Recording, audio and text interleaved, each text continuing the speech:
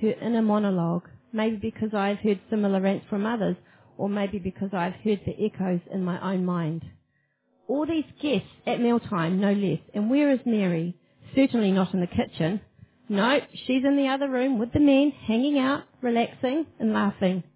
Who's left to do all the work? That's right. Dependable old Martha, the reliable, trustworthy kitchen wench.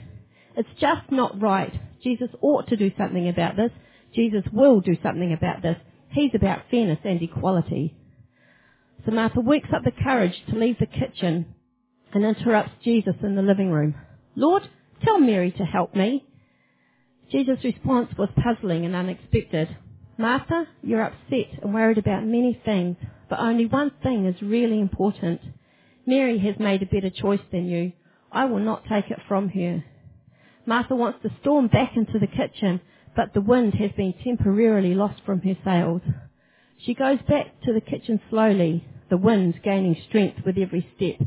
The grumble monologue resumes. What has Mary chosen that I haven't? Laziness? Certainly not responsibility. And then it starts to dawn on her, and the tears come. Martha, though your faithful, dutiful service is appreciated, that's not why I came. I came to be with you, not to share your food. I came to fellowship because I love you, not because your house is clean. It's not about you or your service, it's about our relationship. Mary chose our relationship over duty. I will not take that from her. Will you make the same choice? That is my invitation to you. Repent of your self-serving duty and self-righteous sacrifice and come be with me. You may still serve, but with a different motivation and outlook. Martha, I love you. Come, be with me.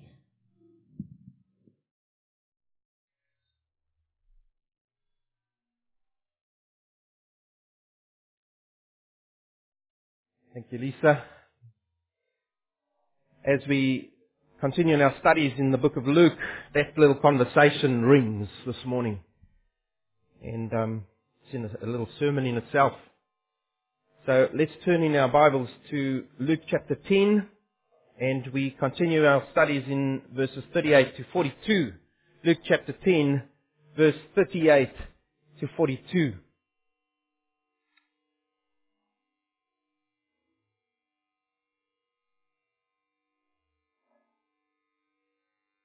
Now, as they went on their way, Jesus entered a village, and a woman named Martha welcomed him into her house.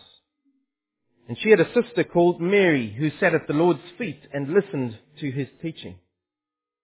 But Martha was distracted with much serving, and she went to him and said, Lord, do you not care that my sister has left me to serve alone? Tell her then to help me. But the Lord answered her, Martha, Martha, you are anxious and troubled about many things, but one thing is necessary. Mary has chosen the good portion, which will not be taken away from her. I don't know if you've been sucked up into the lie that's around. Busy is good. You've been sucked into that lie? Even in our corporate situations, when management visits, what do they say? Look busy. I know, I used to be in corporate. But what's Jesus' perspective on our busy lives? Yes, even the good things we tend to do when we're busy. Let's have a look at this passage, and there's a principle that we can apply to our lives if we find it here. Verses 38 to 39, we have serenity in a little village. Jesus passes through this village of Bethany. We know it's Bethany because when you turn to John chapter 11, it describes where these sisters are living. Mary, Martha, and their brother Lazarus. This is before Lazarus died, by the way. And Jesus is going where? Remember? We need to remember the bigger picture here. Jesus is on his way to Jerusalem now. And you know what's going to happen in Jerusalem. We've got the benefit of hindsight. Jesus is going to get crucified there for all mankind who would come to him. But he's on his way to Jerusalem. And here he passes through this little village of Bethany.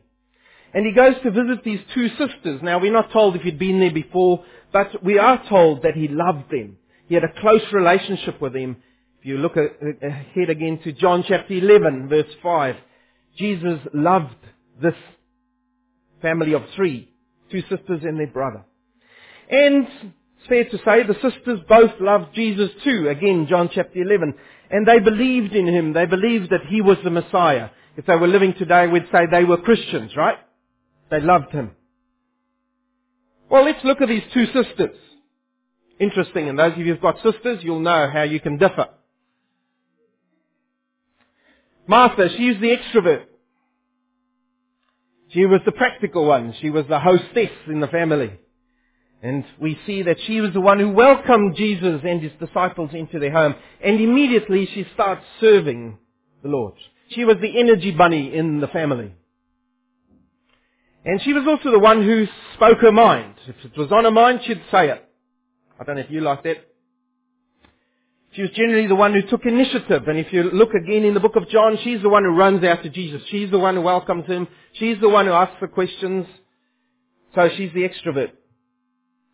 But something was missing in her life. And Jesus was going to put His finger on it in this instance.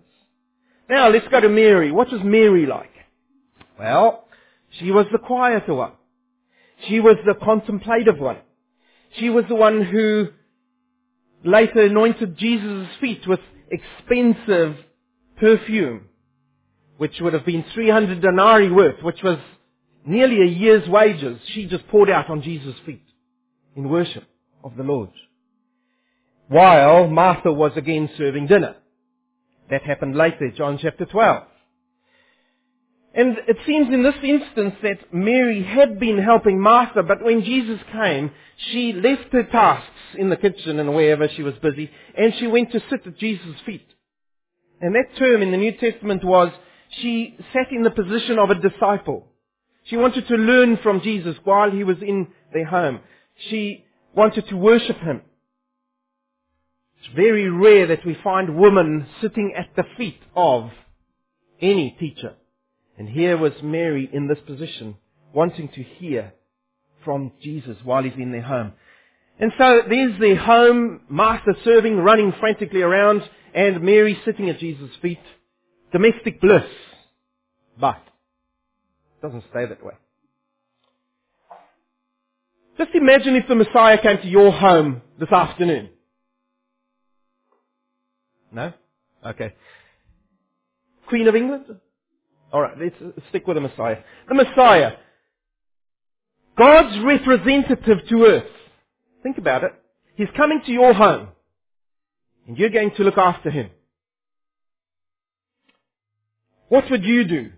Well, I guess the first term that comes to mind is be busy. Be busy. Because you've got to look after Him, right? And it's a good priority to have. Look after the Messiah in your home.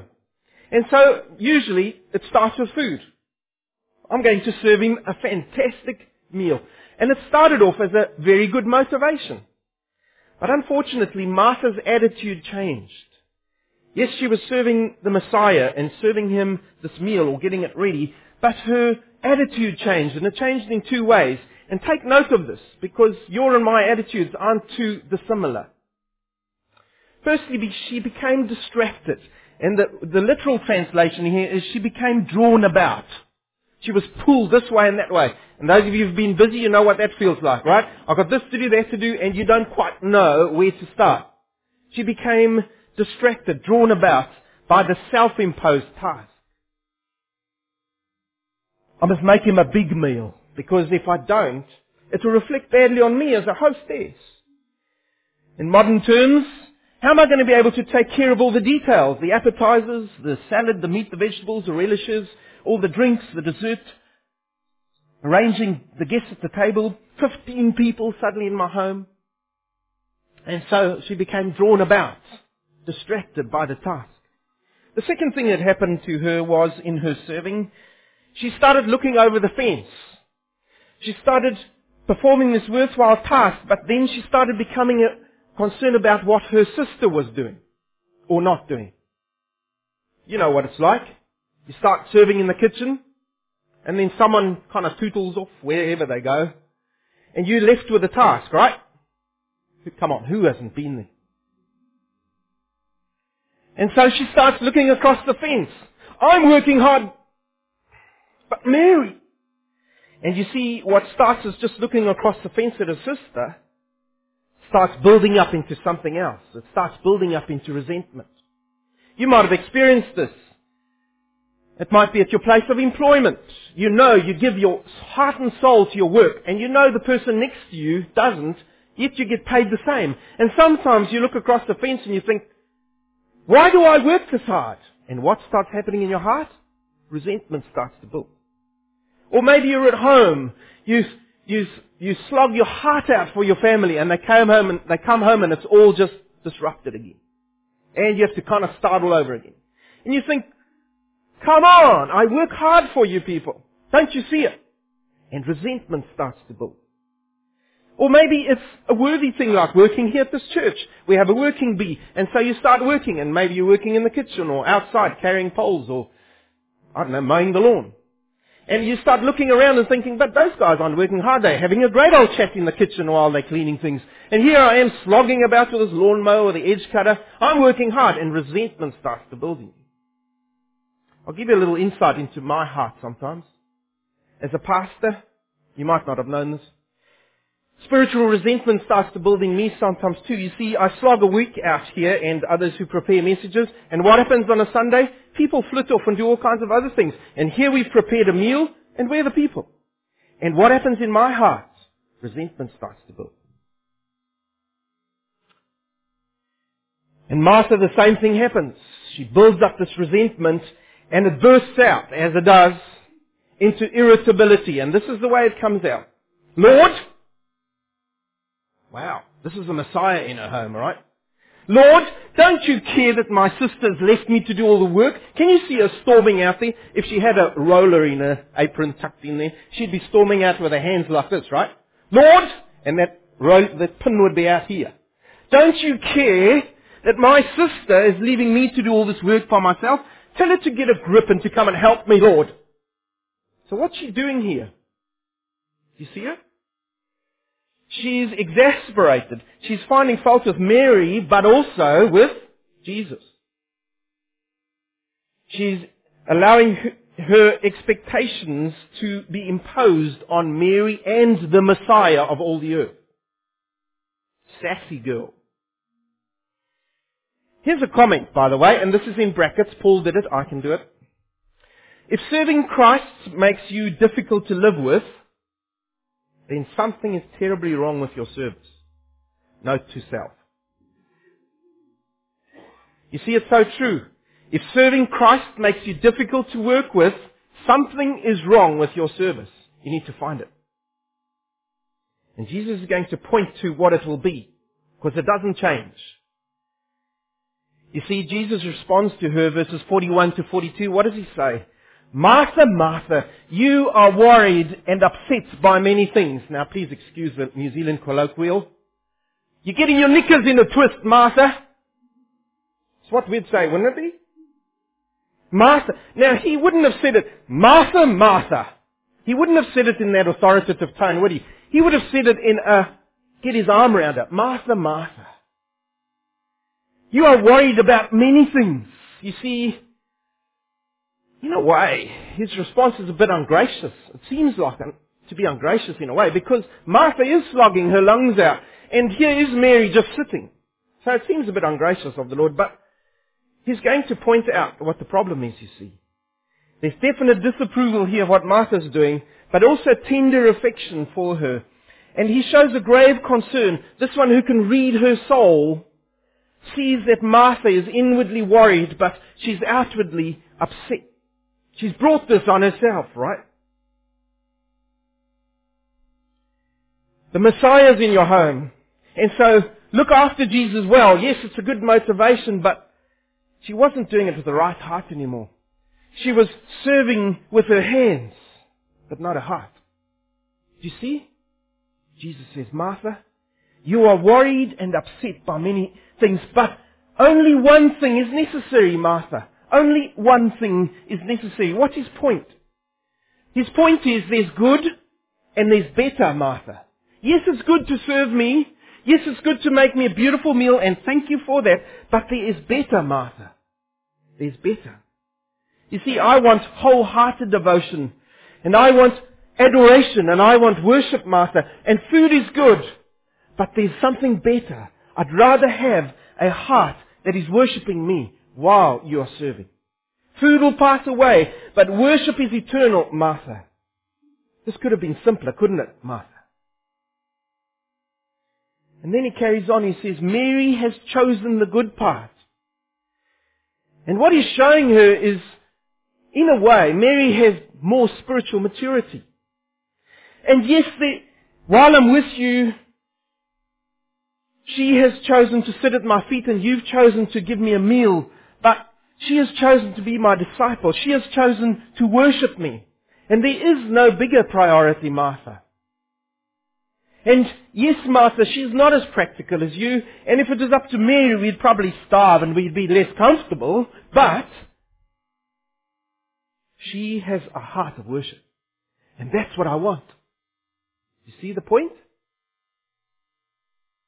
And Martha, I would like to spend time with you too, if you just stop running around. And Martha, come be with me. That's why I came to your home. We could have met at the Palestinian Wimpy or something. But I chose to come to your home, Martha. I wanted to spend time with you. And here you are, a blur. I'd like to spend time with you. I love you, Martha. First things first. Spend time with me. What's the application for today? Can you see it already? Worship of God should be our main priority. And everything else we do should supplement that goal. I can already hear you saying that. Aha! So that means less responsibility on me, right? It means I hardly need to bother with hospitality now. People can just come to my house and it will just be as it is.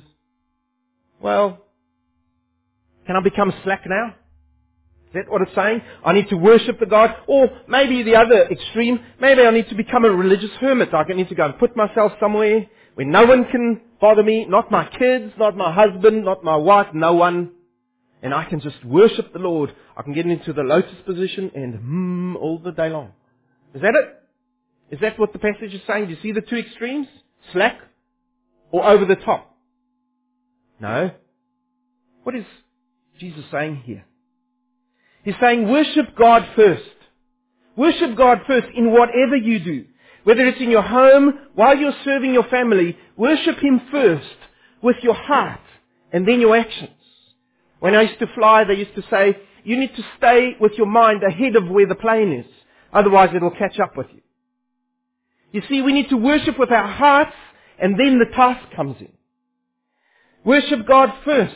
Worship Him at your place of employment. Worship Him first and then do your employment. Worship God first in your service for this church at a working bee. Worship Him with your heart and then with your hands. And as a pastor, the Lord says to me this week, worship me first. Prepare the meal for me in your heart first, says the Lord. I am your congregation of one. Work for me with your heart. Serve God with your heart first. You see, when you and I have our focus on the Lord first, then whatever we do is part of my worship of Him. Do you see that? When I worship the Lord, whatever I do is then a part of my worship of Him. But as soon as I take my eyes off Him, and as soon as I put my eyes on the task at hand, the task becomes what? All absorbing. It starts to take in, and I start getting drawn about like Martha. And my human weaknesses soon start to surface. That impatience, that bitterness, that resentment, that anger. You know what I'm talking about.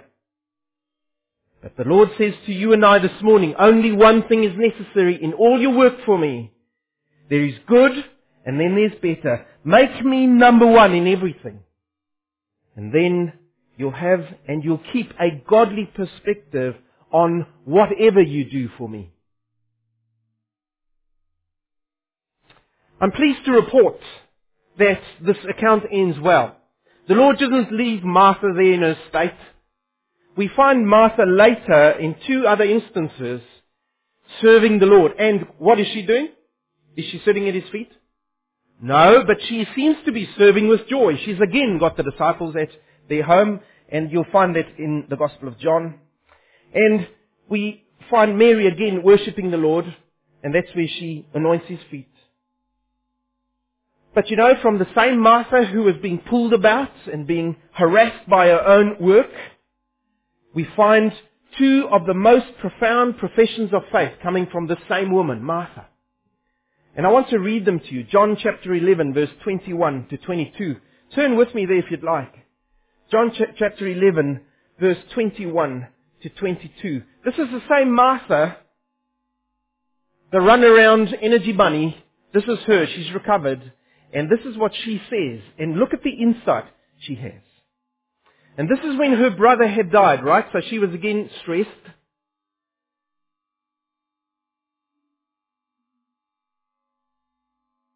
Let me just find my verse here, verse 21.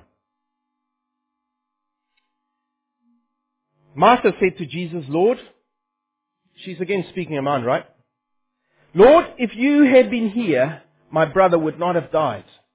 Now, there's a little bit of accusation in there. But even now I know that whatever you ask from God, God will give you. Look at that. That's quickly balanced out.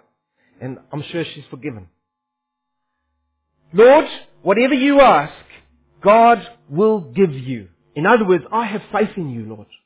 You are my Messiah. What a statement of faith. Now, just glance down to verse 26 and 27. The same woman speaking. Jesus said to her, verse 25, I am the resurrection and the life. Whoever believes in me, though he die, yet shall he live. Now, this was in the context of Lazarus, right? And everyone who lives and believes in me shall never die. Martha, do you believe this? And she said to him, Yes, Lord. I believe that you are the Christos, the Messiah, the sent one, the Son of God, who is coming into the world. You are that one. I believe it. What a statement of faith from this very same Martha. And in the end, God has glorified her. She'd learned her lesson. Well, that's Mary and Martha. Now to you and I, right? Because God put this here for us today. This is the passage He wants us to learn from. So what is the principle that we need to learn from here? I've got two for you this morning. You'll be glad to know. Two. Here they go. Choose what you would do with Jesus. Choose what you would do with Jesus. Would you serve Him or would you serve your service to Him? You see, in other words, don't lose your first love. Don't forget what it's about. This life is about Jesus Christ if you are a believer. Don't lose your first love. You see, the Lord spoke to the Ephesian church in Revelation chapter 2 verse 1 to 7. He said, You've done many good things for me, you as a church, but one thing I have against you, you've lost your first love. You've been serving, but not with your hearts. Don't lose your first love. You see, what we do with Christ is far more important than what we do for Christ. I'm going to repeat that. What we do with Christ in our lives is much, much more important than what we do for Him. Do you get the difference? The most important part of our lives is the part that only God sees. And He wants to see in you and I a heart of worship. Our actions will soon die away into insignificance, but a heart of worship stands forever. Because it's an eternal thing, you see.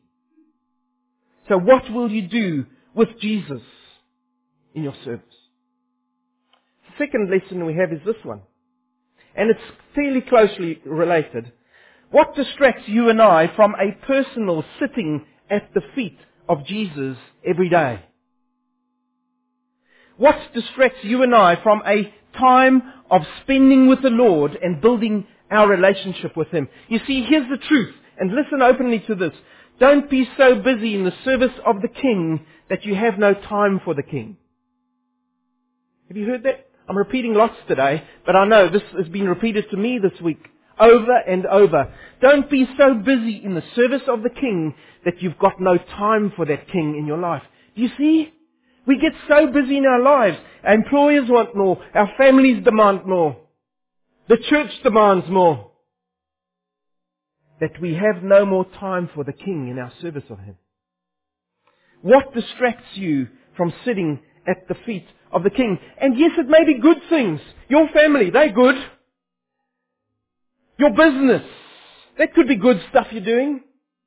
Your daily program, it could all be good stuff. You're running around looking after your kids, your household affairs. You've got to have a clean home. You want to look after your family properly. Good things. But there might be other things distracting you. How much time do you spend on e-time? It's a modern thing now. Do you ever look down from your phone? Up from your phone. Do you ever look up from your phone? You see, we are so connected now that we are disconnecting the King.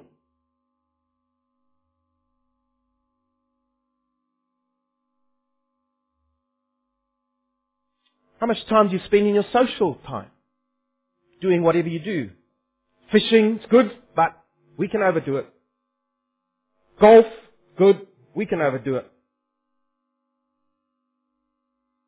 You see, often when things get busy, the first thing to go is what? Time with the Lord. I know. Here's a question for you. If Jesus were to manage your life and mine, what would He take out to have more time for Him? Think quickly. Let the Holy Spirit do His work in you now as you sit here. If Jesus were to manage your life, what would He take out of your life so that there would be more time for Him? What is it? There'll be one thing or two things that are coming up in your minds. What is it? We need to allow the Lord to do His surgery in us. Now here's the truth. He is in your life. So we're going to allow those obstacles to remain there. Are you perhaps spending excessive time on unnecessary distractions? Maybe it's a little less time in front of the television. Maybe it's a little less time on the internet. Maybe it's a little less time socializing. Maybe it's a little less time being busy. I want to give you some practical solutions in case you are still in doubt. Here's the first one. Personal discipline. Personal discipline. Maybe you should get up earlier. You see, some of us lie in that bed to the point of laziness. And I'm saying this, I know it's hard and I'll probably get stoned afterwards. But some of us need to get up earlier. But listen to me, I'm not saying that you need to get up earlier and earlier and earlier and after a while you're up like my rooster at 1 a.m. Alright? You know what happens to the rooster? No, sometimes the solution isn't to get busier by getting up earlier. But sometimes we need to hear that message that maybe I need to get up earlier so I've got time with the Lord. You see, early in the morning is really good time. It's uninterrupted because the kids don't necessarily always, unless they're real small, get up earlier than you. And so it's uninterrupted time. No one's woken up yet to phone you about anything. Spend time with the Lord. Choose this day whom you will serve. Whether it's your busyness or the Lord. Choose. You see, there are priorities, says Jesus. There is better and there's best. Choose those things which have greatest eternal significance. And those little sleep wrinkles under your eyes have no eternal significance. They will be vanquished when you get your new body, so don't worry about them. But in the meantime, serve the Lord with things that are eternally significant. And if it means getting up earlier, then do that. To spend time with the Lord of the universe. He loves you. He wants that time. Remember those famous words from that famous missionary pilot? One of my personal heroes. Only one life. It will soon be past. Only what's done for Christ will last. Your busyness will fade away with you when your eyes close in death. But will the world be better because you've been involved in eternal business for the King? You see, the question is this. Is there something I need to cut free from my life? And it's a hard one to ask. And the Holy Spirit has to point that out in your life. And yes, there might even be good things. But set apart your time for those things that the Lord, through His Word, tells you to do first in your life. Worship Him. Gather together with the saints. Worship Him. Spend time with Him in the mornings or in the evenings, but spend time with the Lord. Do those things which He tells you to do. Memorize His Word. Read His Word. Spend time in His Word so that it will infiltrate the whole of your heart, your life. But cut free anything else that you don't need in your life. Those of you know sailing, they've got that big sail at the front of the yacht, and it can really give you good speed. But if that sail starts getting wrapped around the boat because you've misguided that boat, or the wind has changed, it becomes the biggest obstacle to that yacht too. Cut free in your life that which isn't giving you spiritual speed. And maybe you and I need to learn to also be happier with things that are less than perfect. You know, some of us are perfectionists. And it has to be just right, otherwise it's no good. I mustn't ever give personal things here, but I had a daughter like that. She's not here, so you can work out for yourself. It had to be perfect or it wasn't right. Sometimes we need to settle for less than perfect. For the sake of service of the Lord, time with the Lord, time with the people of the Lord. You see, the question is this: are you worshipping Christ daily, sitting at His feet as His disciple, sitting in His Word, in relationship with Jesus Christ, being led by the Spirit, because it will influence everything you do. And if you don't spend that time with the Lord, if you aren't in that close relationship with the Lord, if you aren't sitting at His feet, then the cares, the stresses of this world will quickly start to affect your soul. They will. You will start seeing those things. J.C. Ryle, famous dead guy, said this: a little earth upon the fire within us will soon make that fire burn low. You see, when we allow too much of the earth and the worries of the earth to come into our souls and to settle on our souls soon lose that fire that should be there. How much of the earth is in you? The worries and cares and stresses of this world, how much of those are sitting on your soul? You need to spend time with the Lord. First things first. I want to leave you with 2 verses from Scripture. Mark chapter 12, and we're going to put them up here for you. Here's the first one. We looked at it last week. Guess what the Lord's saying to us? You shall love the Lord your God with what? All your heart. With all your soul, with all your mind, and with all your strength, Jesus adds in Mark. You shall love your neighbor as yourself. Those are our priorities. We need to spend all our energies, all our strength, all our attention on these things. They are the priorities for you and I as believers today. Anything else? Cut loose. And the second verse is this one.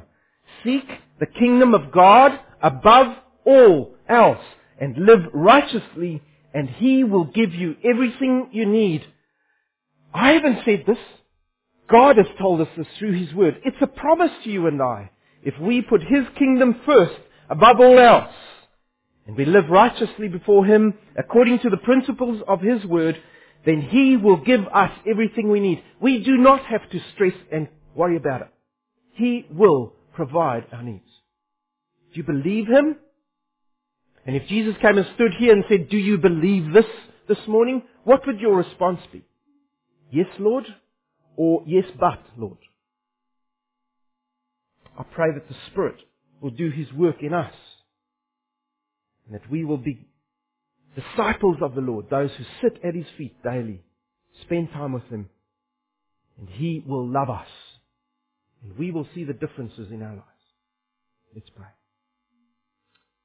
Lord, our Heavenly Father, thank You for this passage which comes at such an opportune time in our lives, because our lives seem to be taken over by everything except the good things. And Lord, help us to prioritize. Help us to put You first. Help us to not lose our first love, so that we will be able to spend time daily with You, communing with You through Your Spirit, so that we will be energized for the task that You have for every single one of us as we go out into this community You've put us into. Lord, may we not be so busy about Your work that we have no time for You. Save us from our busyness, we pray. Amen.